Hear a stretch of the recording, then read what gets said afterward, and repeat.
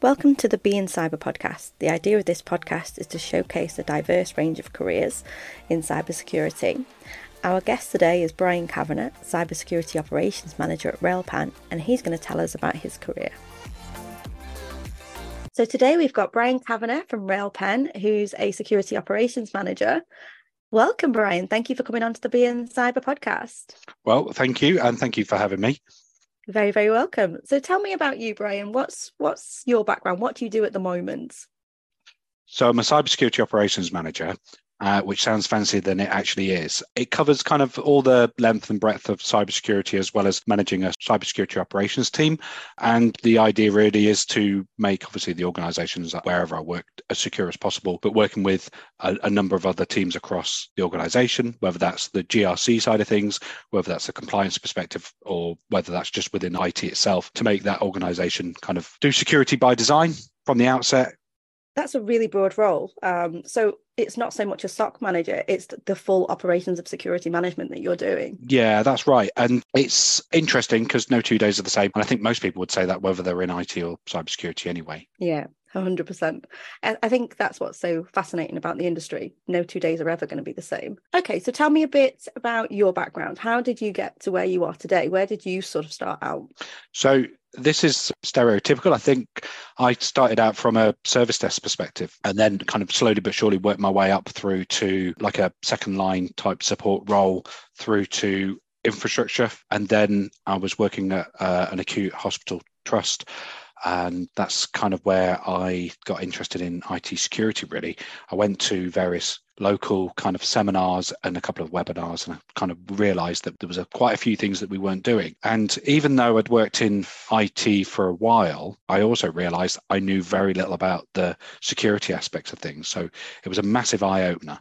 And from there, it kind of grew into from a wish list to an approach to then it turned into a strategy, which then I was able to kind of present with various other people to various boards at the trust, which then helped secure some funding. And during that time, maybe we were about halfway through that process and we were kind of just getting the buy-in, as it were, for some of the spend that we needed to kind of improve things. We were then hit by Wannacry. I was going to ask about Wannacry, NHS, around about that time. What was that like? Chaotic. I remember people saying to me that they felt physically sick because we knew that there were quick decisions to be made. Life and death decisions as well. Well, not for us, fortunately, but we knew that it would have an impact on the services that the hospital run. So if you can't do bloods, you can't run a hospital. You can't do diagnostics, you can't run a hospital. Certainly not from a, life and death situation. So we did have lots of people coming into us saying, what about this? What about that? And I think one of the scariest ones initially was, what about ICU? That's kind of intensive care. Luckily, because of the way the hospital was designed and also because of the nature of various things that were going on, actually a lot of those things were safe because they weren't that type of operating system. So they weren't XP, they weren't Windows 7. We had various other things going on as well as kind of Linux based and Ubuntu and bits and pieces there. So that was quite good from that perspective as well. But also, it was just crazy because we had to make some very quick decisions. We knew some of the basic stuff like disconnecting offsite backups and then validating them. And so we had them, but working with everybody. And actually, the best thing about that is we got support from lots of different teams. Even finance were walking around the hospital unplugging devices. Yeah, so it was a scary time. Lots of things that we probably learned from that in terms of lessons learned was phenomenal. It was just the biggest list you can imagine from a lessons learned perspective. But I remember getting the call. I was out at lunch and one of the second line guys says, I've seen some ransomware on a device with this message and kind of, telling me over the phone what it was like. And I said, I'm on my way back now, unplug the device. So, get it off the network as quickly as can. And then very quickly we realized that was, spreading to various devices. But we were very lucky in the sense that we were already in the midst of putting loads of things in place. There was lots of network segmentation, which definitely helped. Only traveled on one VLAN for us. It didn't jump across various other VLANs. But it took us a while to obviously then assert and attest that was the case. Sending people home at 11 o'clock and 12 o'clock at night to make sure that they were fresh for the next day to then come back in, and making sure that we're all coordinating properly. We had some people that were almost taking minutes, utilizing whiteboards to say who was in, who was out, who was then coming in the next day, and so on and so forth. But people kind of saying, that they felt physically sick. One of the quickest things that we did collectively is we grabbed one of the devices. We had a separate device on what we called, basic DSL line, dirty internet, where we uploaded a sample to Sophos. And I know we can kind of look back that through rose tinted glasses, but I think we did that definitely within a couple of hours to try and get a sample to Sophos in case there was something else that they needed to kind of do to analyze in case, other people hadn't got there yet. We didn't know what was going on. It's fast moving. We were talking to other hospitals at the same time, disconnecting VPNs, because obviously we had connectivity to other hospitals, working out what they did, what they'd seen, trying to learn lessons from them, whether they were affected or impacted, and then how that related to us and the services. Then we fed that back up to various senior management, who then had their various leadership of commands. So yeah, a very chaotic time, a really stressful good couple of weeks before, lots of services were then brought back online. And I can imagine that was quite traumatic as well for people who've been through that. Did the hospital offer any kind of trauma counselling afterwards? Because I can imagine from a mental health perspective, that must be horrendous. That is a real crisis. Well, that's really interesting, actually, because I've spoken to other people that have had various incidents and attacks in different organisations over the years. And it's one of the things that does seem to be forgotten about. People take things personally. And I know that there'll be somebody that either in a phishing email or something like that, you've got to think about how that person feels. The analogy I heard years ago was if a shopkeeper is broken into and somebody steals all the files as well as money and everything else, then there's quite a lot of empathy for the shopkeeper, because they've got an alarm, they've got keys, whatever. But actually it might just be a simple, it could have left the door unlocked, could be a smashed window, who knows what. But the analogy for somebody with a phishing email is, oh well, you did something wrong and you're almost stupid. They don't get that same level of empathy. And I know that people have kind of, the user is the weakest link sort of thing. Yeah, and it's the wrong terminology really, because if everything was that good, and you've probably seen the same sort of memes, if everything was that sophisticated, we'd be catching them using the technical tools that we've got to do that filtering. So there's always ways around those algorithms. There's always different techniques and social engineering type things. So I don't think that people do think about the people that are involved. The scariest one I've heard was where somebody had been involved and I think they thought they're compromised, or their account had been compromised as part of this whole attack chain, and they disappeared for over 24 hours. Nobody knew where they were, so nobody could get in contact. Luckily, everything turned out okay, but you can imagine the team and how other people felt about that situation. So no, we didn't get offered counselling, but we did get really good support from the hospital themselves. They were chucking food at us so that it could kind of keep us nourished and all that kind of stuff. So that was great, and we did get some additional time back and some time off to try and recuperate. So that was thought about. So that was really good. But I think talking about it, we did manage to sort of have a bit of banter and laughing and joke after things had kind of calmed down and stuff, and that kind of eased tensions. And I think as well, the whole community was behind you. It wasn't just hospitals, everybody. A lot of industries got hit. NCSE put support in. I think it was Marcus. Can't think for the life of me what his surname is. Is it Hutchinson? Hutchinson, yeah. I think he did something to change the code. Yeah, well, there was and actually I've listened to various .NET diaries and all those kind of things with that, and also the I'm trying to think of the author now, Jeff White. I've listened to him as well. So yeah, so the basically within the code they'd had this kill switch which he'd been able to analyze quite quickly, and he realized that if he registers that domain, then it would stop the spread. So that was something that he was obviously praised for, and rightly so. It was a really good spot, and he did that relatively quickly, really. But yeah, it did feel a little bit strange in the sense that we knew that there was going to be some empathy and sympathy for people in that situation, and albeit there was still lots of information around the number of cancelled appointments and all those kind of scary stats after the event in terms of potentially people cancer treatment and all of those kind of things. So. But knowing that we did the best we could with the information we had in front of us, and we were able to get back up and running relatively quickly, considering that the nature of the event was quite rewarding in the long run. And then those lessons learned as well. Okay, so then what was next? You left the hospital as a security lead. Yeah, so I was then, and the problem was really is because of travelling to the hospital with the commute and the work-life balance, and also the ability to learn more from a bigger organisation. So I then moved on to Aviva, so I've gone from being almost the sole kind of security person with the support, obviously, of lots of IT people at the hospital, to then over to Aviva, who then had 220 people in their CISO department, 5 people just looking at DLP, for example, or something along those lines. And So very kind of heavily focused on security, rightly so, obviously, from protecting insurance and all that kind of financial, that data, all the customer data. Obviously, they've got to be secure as possible. GDPR, all those kind of fines and everything else that could happen, as well as the reputation. So, yeah, so it's huge risk for any organization, obviously. But so I thought, oh, this is great, because then they've got red teams. They've got, all these things that they've got threat intelligence teams, and I'm going to learn all of these things. And then, realize actually I've been very pigeonholed and very compartmentalized from the rest. I mean, we did interact with those teams, but I kind of went into the vulnerability management side of things, which was also equally fascinating, but very kind of process driven from a perspective, as we were trying to hold people and different departments and teams to account for vulnerability management. And actually a lot of that was interesting, but it wasn't really what I wanted to do. I'd gone from having all of this level of access and control and being involved in all of these projects and design and strategy, to then looking after something which was quite narrow to me, which was vulnerability management. So then there was an opportunity for me to join a company called Davis Group, who are like an insurance claims company. I mean, they do lots more than that, but an insurance claims company, where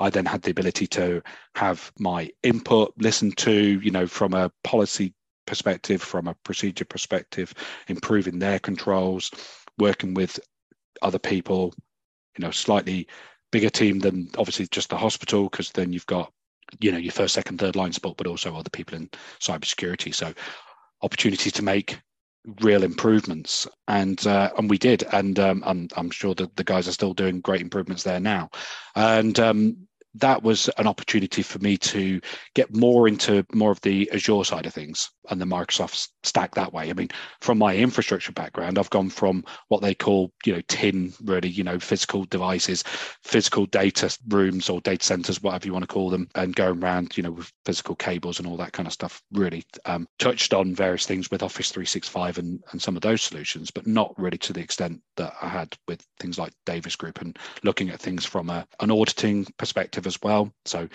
because they work with lots of insurance companies and large insurance companies, lots of security questionnaires, due diligence, audits, those kind of things. So supporting that. So that was really good as well, because it's something I hadn't really been involved with. So the GRC side of things from a NHS is completely different to those side of things.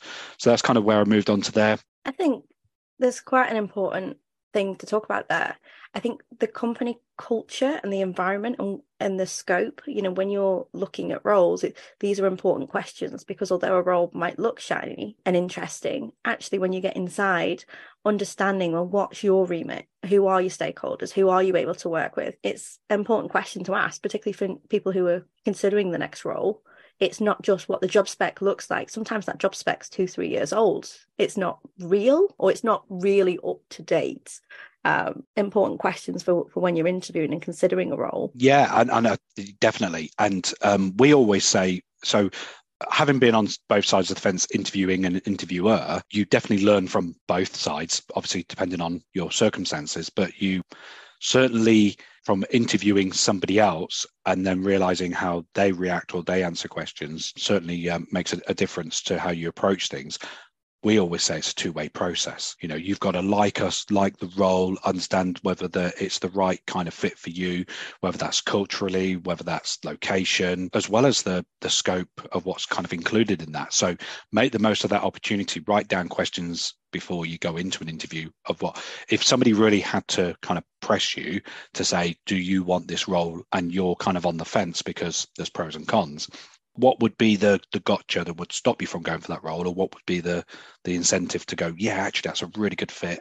I've got access to a bigger team, or I've got access to these tool sets. I'm going to learn and grow much more rapidly over here, over this role, over something completely different. So it is definitely a two-way process. Then you've got to look at that and ask those questions. Yeah, and it's aspirational as well. Okay, a role might be great on paper now, but what's the next 2 years look like for you?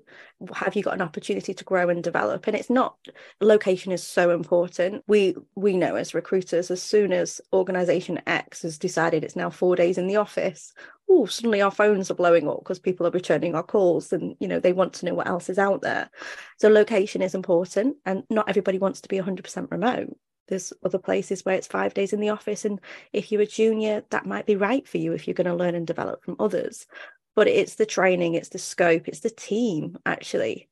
And if you're always unsure, you can always ask to can I informally meet some of my new potential teammates and see what they're like? Because actually, sometimes there's only the hiring manager in the interview process, but you might not get that much interaction with them day to day. It'll be your teammates. So it's always good to do your own research on who works there and what's their background, and LinkedIn's a fantastic tool for that. Yeah, I agree. And I think if you've got the opportunity to do that, that's a very valuable thing. I have done it before at the hospital, actually, before when I was interviewed there for the second interview. And I did say, can I have a look at the office space? Can I have a look around? Can I meet some of the team? Because you can pick up certain vibes. You're not going to get everything, but you'll kind of pick up certain cultural aspects, and whether it's like a really cluttered or messy office, and do you get a feel for it being chaotic? Does everybody look stressed or under the cosh, or are people too jovial? Are they being completely the other way? Or does it look like there's a nice bunch of friendly people in a nice, friendly, clean atmosphere? All those kind of things. Because the reason I say that is because I've worked in various porter cabins, and they've been from one extreme to another. They've been almost like a 3-star hotel type thing because the plush carpets and everything else, and then the other way around where actually it looks like it's probably it's had its day and it should really be a shed or something. But yeah, I think if you've got the opportunity to, even if you're doing that interview remotely, there's no harm in asking what is the recruiter or the hiring manager going to say? No, of course not. They're going to say, well, let's try and organize some time and we'll get somebody on the call if they're not available now or another time. Yeah, I think that's really important. You've got to know what suits you. I've been working remote now for over 3 years. It works for me, it works for my lifestyle, it works for things like, school pickups and all those kind of things. But my boys are now older, so I'm less kind of restricted in that way. Probably not the right word, but you know what I mean. And actually, it works for me. My youngest son really struggles at school because he hates school. Don't know why he hates school, just absolutely hates it, detests it. But from an academic perspective, he's thriving. So it shows that probably it's the environment that doesn't necessarily suit him. So if we're not all the same, there's neurodiverse people out there, people work differently. This whole shift of moving people back into the office, I think is, as you've said, it kind of, your phone then lights up because people don't want to do that now. There is this ability to be flexible and work remotely. We shouldn't really be focusing on this presenteeism and all that kind of culture. I think that's very old fashioned. If there's that flexibility and you get people and you get more out of people, then why wouldn't we do that? Yeah, it's a really unusual market at the moment. People aren't necessarily moving unless it's 5k more, 10k more, because it's so uncertain, or unless they're really, really pissed off with, oh, suddenly there's a back to the office mandate. Oh, actually, well, no, I will consider my options now. So it is, in my opinion, it's short-sighted to do a blanket change of policy without consulting teams. There's nothing wrong with having, okay, the sales team want to be in 3 days a week or 4 days a week because they enjoy that, but the tech team want to be at home and do a couple of days a month. It is more difficult to manage, but if all of your teams suddenly start downing tools, you might think we're in a short supply of talent right now, but that means the pull is in the candidate's hands. They can choose where they want to work still. There are still plenty of opportunities around, and it's still very much very, very hard to find skilled people. So why would you suddenly try and piss them all off? I don't get it. I understand there's business decisions to be made sometimes. If you've got really expensive office space, you're going to want to be using it if you've got long-term leases. But that's only a 5-year or 10-year plan. Really, we should be looking at recruitment plans. What's going to happen in 10 years, 15 years, 20 years if we're not building people up and bringing new people into the talent pipeline? If suddenly you can't find people for your projects, then the projects can't happen. Does that then mean that you are more at risk if your teams are overstretched? There's not enough people, there's not enough resources. Surely that increases the threat from a security perspective.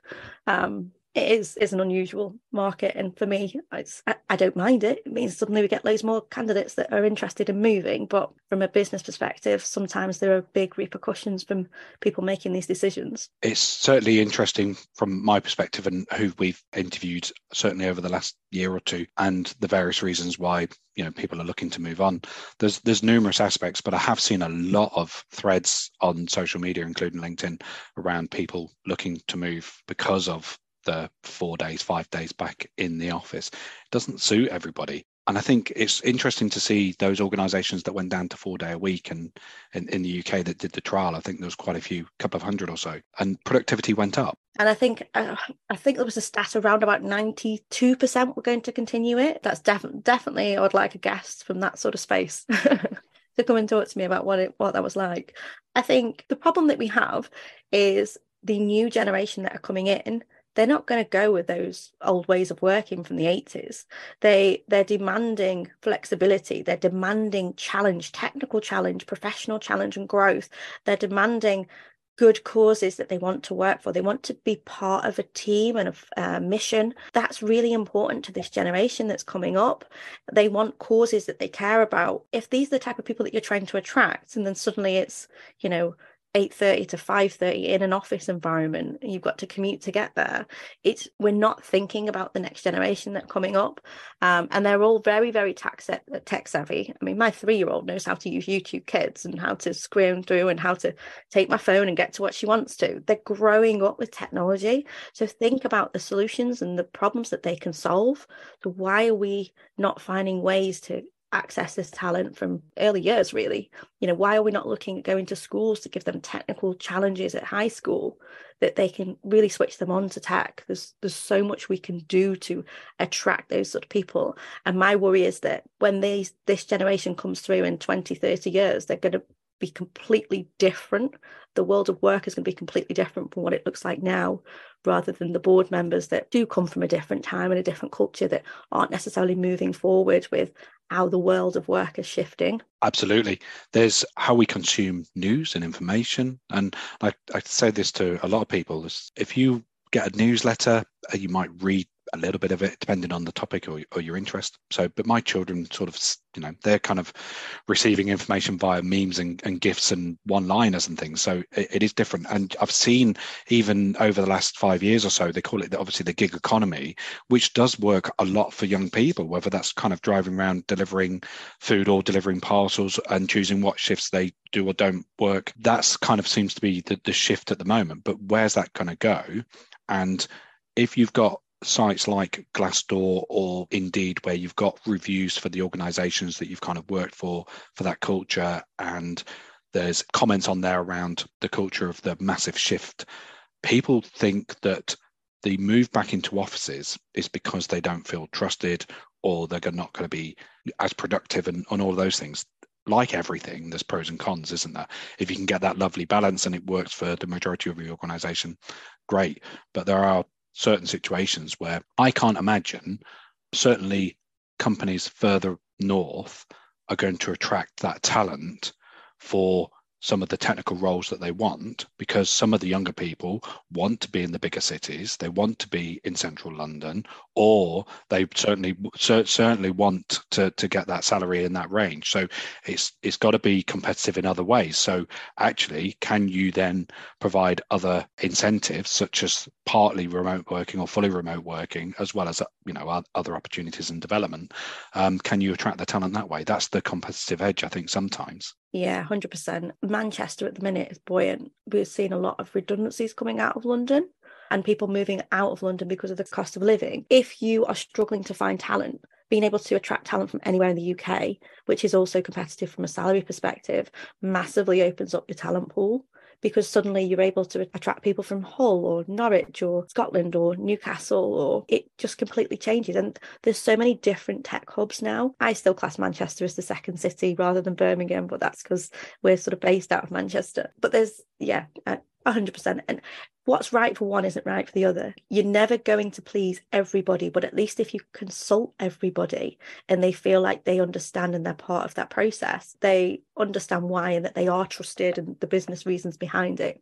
But I can't see, unless you are training juniors, is the only thing I can see a cause for why you need people in the office 5 days a week, unless it's a secure site, unless there's massively critical information, there's a breach, then you're, all working together, being able to communicate and see each other. It's an all hands sort of thing. That's just my opinion. Yeah, and I'm kind of with you on that one as well. And I think, like I said, with the kind of neurodiversity, some people they mask, right? So they can come across as an extrovert, but they're not necessarily an extrovert. And you're not necessarily blanket extrovert in all situations. I can talk the hind legs off a donkey in certain situations, but then there'll be other situations where actually I'm probably a bit apprehensive or not an extrovert.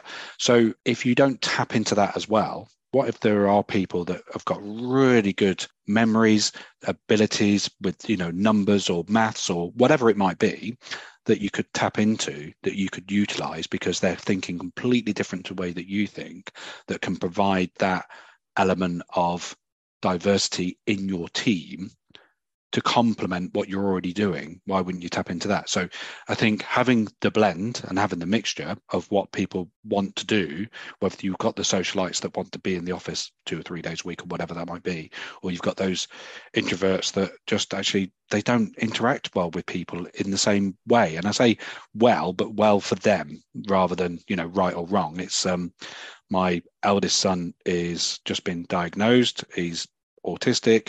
And actually, he has to have very specific instructions for certain things. So being in an office where there's that social interaction, I know that would completely put him on edge. But give him a situation where he's communicating via WhatsApp to me or something different, it's completely different. Able to do it, runs with it. I can tap into that. If that was somebody employing my son in that capacity, he's much more likely to do it remotely. Certainly from his perspective anyway. Yeah, that's a really good point. Sometimes offices are noisy. Sometimes, they're not set up to be friendly to everybody's preferred working ways. There's also the argument around the tech stack. Some people have amazing, mission control system setups at home with 3 screens and super fast computers, and they're not going to get that with your standard office PC. It's understanding the technology that's needed as well for people to work effectively. I know I no means technical, but I have to have my 2 screens to feel like I'm working effectively if I've got multiple things open. Well, that leads us nicely on to your current role then. So obviously you talked about that at the start, but tell me more about your teams then and how that sort of worked and how your career shifted really, because you were a lead in your previous role and now you're a manager. How did that shift happen for you and what are the things that you've learned from that? I think I'm very fortunate to kind of work at an organization that has that whole approach of security top down. The buy-in and the culture is right from the execs to the to the board, right down to everybody as an employee. So when you're doing that, you don't necessarily have the same challenges that you do when it's the other way around and you're trying to justify security and controls and various aspects of that in all my roles, really. Like say right from the hospital, trying to do that. Well, this is why we're doing this. This is why we're adding value. And I think I remember one of the execs at the hospital saying to me at the time, "Oh, do you think we're just kind of being kind of too paranoid? And are we doing this because we've seen lots of things going on in the industry and in the press type thing?" And kind of and I said, "Well, no, it's a question of kind of, and I know it's a cliche term, and I do hate it, but it is a question of when or if not." And I think that's something that's really important. The culture where I work at the moment is fantastic. And it's easy for me to say because obviously I work there, but having that ability to go and talk to different people in the organization about their challenges and about what things that they want to improve upon is great. Being in an interview and working out the direction and the passion from people on that interview was second to none. I've not experienced anything like it. And then also having the ability to have a half decent budget always helps to kind of, get the right tools in place. It's not always about the technical controls, though. We know the kind of administration controls are also there. But we did an away day as a department earlier in the year to kind of meet up to kind of go through the plans and the roadmaps for the year, but also it was a lot more than that. It allowed us to kind of get to know each other a bit more. So that's kind of where that blend, I think, works, where we talk about the remote working. But it made us kind of think about things from the whole kind of personality traits thing. We did this whole strength scope thing, which kind of was really fascinating to kind of see what motivates other people, what makes people tick. And we're very, there's loads of things that we do that I think are fantastic that other organizations may do in various guises, but I've not seen it to the level where I am now. We do these various kind of lunch and learn. So if we're doing any new technology or adapting something or changing something, then we'll do these lunch and learns and we'll get people on to ask questions, to give a high level overview, to try and put that across to the audience. So it doesn't have to be overly technical, but you can say, what the challenges are and what you're trying to overcome and what you're trying to achieve. And then we record them and we share them. So if somebody misses it, because of annual leave or whatever, then they can kind of watch them retrospectively. And then I'm trying to push more and more for secondment, so we've got people coming across from different teams, but I'm supported massively in those areas. I come up with these ideas and like, yeah, absolutely, sounds great, run with it. So having, like you said very early on, having that culture to be able to do that and drive that direction is really great. But also, I'm in Norwich. There's not a lot of opportunities for cybersecurity, even in Norfolk. I would have to at least travel to the likes of Colchester, maybe further, maybe depending on, maybe Chelmsford, or anywhere. I'm beginning to sound like I'm just know the seas, because obviously Cambridge as well. But all of those on the way down to London on the train, those would be the organisations that I would have to travel to if they didn't have those remote opportunities. And at the time, before the pandemic and stuff, they were few and far between. Then obviously there was a massive spike because of the pandemic. And then obviously, like you say, there's a bit of a shift now going back the other way. But it works for me. It works for my kind of work-life balance. I'm very career hungry, so it was an opportunity for me to obviously progress. Really passionate about what I do. If I can teach, grow, develop, support other people, whoever is interested, I will do so to the nth degree, because I get a great kick out of it and a great buzz out of it. So it's a bit selfish in the sense that actually, if I can see somebody grow and develop, that's phenomenal for me. It just kind of says, well, I've helped them become what they wanted to become. I've helped them achieve some of their ambitions or their goals, no matter how small that might be.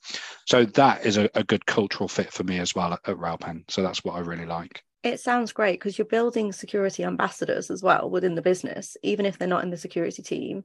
Secondments work really well. And also it's, building a team isn't always about hiring externally. It's promoting from within and bringing people from other areas. I know we talked before, and that's something that's quite important to you, to help people to develop. What sort of drives you then? What's your biggest driver? Is it that career development? Is it that constant improvement? You've obviously very driven, you've constantly progressed. Have you always been that way? Yeah. And I think one of the things that I did as a child is I took things apart because I wanted to know how it worked. And so my brain taps into that. And I've said to my wife, actually, because of various kind of OCD traits that I've got and various attributes, I've never been fully diagnosed, but if I was, I'm sure I'd be, there on the spectrum or thereabouts. And I think that is what I tap into when I'm looking at whether that's, on-prem solutions or SaaS solutions or whatever, security controls, and thinking about that, wanting to know how it works. And you look at the plethora of skills and people just on social media and on Twitter and on LinkedIn, and how remarkable that they are and how they thought about something, and the level of, well, intelligence is probably not the right word, but you know what I mean, the skills and the creativity, and problem solving that they've got kind of motivates and inspires me as well. I kind of go, oh, actually, how did he do that? And I want to read up on that now. So I want to know how that works. But also, is that a mechanism for a weakness or a security configuration or control wherever I'm working? Can I then go and take that and go, right, okay, let's look at the MITRE ATT&CK framework. Let's look at the tactics or the techniques or the procedures. Is there anything else that we can put in place to prevent or detect some of that activity? So I think the fascination and the curiosity drives that. But equally, on the other side of the coin, I'm very creative. I mess about with Photoshop. I mess about with green screen stuff with my kids. We've done all sorts of daft things with videos, as well as painting. Are you telling me you're a TikToker? No, not at all. No, no. Well, I can't get into that in terms of various applications that I do or don't want on my phone. And in some ways, they're all as bad as each other in terms of what they do and don't, take from your device in terms of the information and all the contacts, all the apps that are installed. But but I dabble with stuff. So when I turned 40, I tried to do 40 things for 40, but unfortunately the pandemic hit. But I did silversmithing. I did some pottery, I did some blacksmithing, I did some glass blowing, and then just dabbled with a few bits and pieces at home and stuff like that with resin and artwork. And I've got a laser engraver. And so I'm always doing something, whether it's upcycling furniture or painting or doing something like that. It's just, A, I want to know how it works. B, I don't necessarily need to be an expert in any of it. It's just the experience of either the escapism or the creativity. Some of that creativity then taps into, oh, I wonder if we can do this with this tool. I wonder if we can get more out of it. So it's multifaceted, I think, from that perspective. But that's kind of what motivates me. And what really motivates me for trying to push more towards this whole kind of neurodiverse thing is that we are that world. We are, that's who we are as the human race, right? So why wouldn't we take the best from, whether that's ethnicity or whether that's gender or whether that's anything really, whether that's even economic background. You know, I'm from that economic background where actually we were kind of what you call council house type traditional backgrounds, where I probably statistically wasn't meant to have a half decent career and all of those kind of things. But I think you've got to push against those stereotypical norms and those labels and everything else. And I think you've got to see the person for who they are, and if they're passionate, and if somebody's interviewing, if you've got the opportunity. I know sometimes there's a demand within recruitment because you need to hit there's so many times I hear that, oh, we need them to hit the ground running. I get that. But if there is an opportunity for you as a recruiter or an employer to give somebody an opportunity who is saying, oh, I check these blogs and I listen to these podcasts and I've done this in Azure and I've got this my own little lab set up at home, whatever it might be, if they've got that you can tap into with that right passion, then you can teach the tech. Yeah, that's 100% what I say. Yeah, you can teach the tech. You can't teach that curiosity, that passion, that drive, that they are intrinsical. You know, you're built that way, you want it. And the important thing is that, like you've said there, you need that release, though, that you shouldn't just be working 80, 90 days a week. 80, I wish there was 90 days in a week at the minute. Yes. 80, 90 hours a day. You need that release as well, and that's an important message, that we're not just sweatshops for newbies coming in, that we're pushing them to also have that downtime. Yes, get really passionate about cyber, and we want that passion, but also know when to switch off. You know, not when the battery's completely empty, when it's starting to deplete. Make sure you have those creative outlets and other ways to outlet that passion. And I think we've got a responsibility as individuals, whether we are seen as, you know, management, senior management, whatever. I think anyone can be a leader. You can lead in anything. You can lead by, you know, enthusiasm, passion, or whatever that might be. We need to make sure that we keep pushing that message and showing that culture and showing people that we're having downtime and that we're doing some of those things, because, you know, if you kind of react to how other people react. So if you go and sit next to somebody in an office, you sit next to somebody who is a bit too laid back and a bit too kind of carefree and whatever, you kind of very quickly see other people sitting next to them almost forming some of those habits. Equally, it's got to work the other way around. You know, if you've got that culture of, oh, actually, I didn't take all of my unlimited annual leave, you know, working for those organizations, I only took 10 days annual leave, like it's a bragging right last year, it becomes kind of counterproductive. Like we said, go down to 4 days a week and productivity improves. I wonder whether people have looked at the other way around, that you're working in the equivalent of 6 days a week, for example. I wonder whether anybody's done any studies around, actually, that's probably counterproductive. If you're tired, you're going to make mistakes, you're going to make bad decisions. Yeah, so I think we've got a responsibility as individuals to kind of push back and say, actually, no, that's not the norm. We're work to live, not live to work. Yeah, nobody says on the deathbed, I wish I'd finished that form, did that extra thing in the office. No one's sitting there going, oh, damn, I didn't hit that target, unless it's a personal target, maybe. But yeah, 100%. So one sort of final question then for you. What do you think, what advice did you either have when you were developing in your career, or what advice do you wish you had had? Oh, that's a really interesting one. Okay, this is a really good point. I am a very confident person, and I have this innate belief that I can go and do anything. I don't know where that comes from. And my wife and I laugh and joke about it on a regular basis, because my mum mocked me many, many moons ago because I remember watching the Tour de France and they were cycling. And I didn't think they were cycling very fast. And bear in mind, I'm in my early teens at this point. I'm going, oh, I could do that. And then it became this laughing, running joke of Bryan could do the Tour de France for years and years and years. So I think my younger version didn't listen as much and probably didn't take on the advice as much as I probably could have done. Now, that being said, you get good and bad advice, right? So, but what I think you need to do, if you can, is listen to the advice and digest it, then process it to then say, well, is it good or is it bad?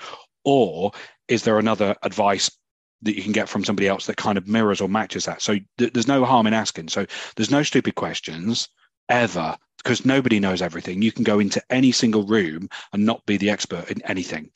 Even if you've done it for 50 years of your career, there's always going to be someone smarter in the room. So just ask away. If somebody laughs or mocks you or is silly, because I've had that as well. I've gone into an office where the manager said, "What the fuck do you want?" And that was my second week. So, but I didn't let that put me off, because I just thought, well, okay, well, that's the kind of personality that I'm dealing with. I know that I'm not necessarily going to go to him for advice in future. I'll go somewhere else. So don't let things put you off. Digest the advice rather, if you can, from somebody, and think about it rather than being dismissive. But if you can, again, also get some advice from someone else, then do that. It doesn't mean that what you're doing is wrong either, because that's the other thing, is it just might not fit the particular piece of work or project that you're doing, and you'll learn from that. And I think if I could go back and tell myself, just listen that little bit more, not be quite so confident. Equally, it's good to learn from your mistakes, and you learn a lot from them. But the other way around is actually, well, what if it saves you 20 hours worth of work? Yeah, I think that's great advice. I think as well, sometimes realizing that advice might be great, but it might not be great for you. There's more than one way of doing things. And I think sometimes we're very absolutionist. I don't know if that's the right word in security. It depends is a phrase for a reason. You can't apply the same security controls to an SME that you can to a bank. The security strategy is always going to be different. So the same for, you can't apply what works. You can't just copy somebody else's working style if that's not being true to yourself. And how you learn will be different to how others learn. Everybody is different. And that's where, ensuring that we are neurodiversity friendly, ensuring that everybody can be empowered to succeed in our organisation or our team is so important. And understanding that just because someone does it that way, that works for them. Take the bits that work for you, but doesn't have to be all or nothing. Yeah. And that's also something else I'd heard, is somebody had said to me when I was at Aviva, just take the best from other people, even if that's just, taking snippets or 1% or 2% from what you kind of perceive of, actually, they handle that situation really well. I'm going to take that on board if I'm ever in that situation. You can learn from other people's mistakes. And then the other one, which is probably a little bit, not bullish, but a little bit more kind of assertive in a way, is never come off a meeting with actions without people assigned to them. Because if you've got those actions, there'll always be somebody on that meeting that's assuming that you're doing it. So that's the other one that I try to make sure that if there's actions, that there are kind of people responsible to know what they're going to deliver as well. Because again, they don't want to come back to the next meeting and say, well, sorry, I thought that you were doing that, and vice versa. So that's the other snippet that I've always taken with me. Is it Elon that will only ever attend a meeting with an agenda? Is that Elon Musk? I'm not sure, but it's definitely one of the famous business owners will only ever attend a meeting with an agenda, which actually is a good plan. Again, it doesn't work for every meeting. Sometimes you have those off the shelf. Well, we've done something similar, actually. We've got a very simple email kind of template that we've got saved, and it will say, what are you trying to achieve out of this? What is the agenda? Is there any supporting information or documents that we could read up beforehand? Because actually that, how many memes have we seen where he says, this meeting could have been an email? So it does get you to think about it as the organizer, doesn't it, as well? Yeah. If something's going in the calendar, it's got to have an agenda.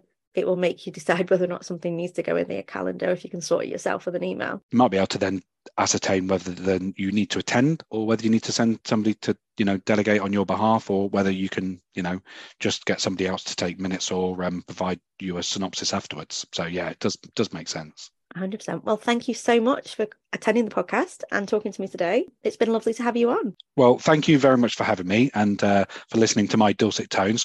But it's been really great. So thank you.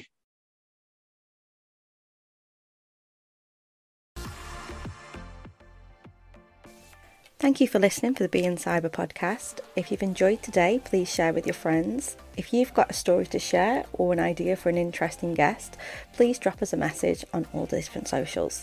Thanks for listening.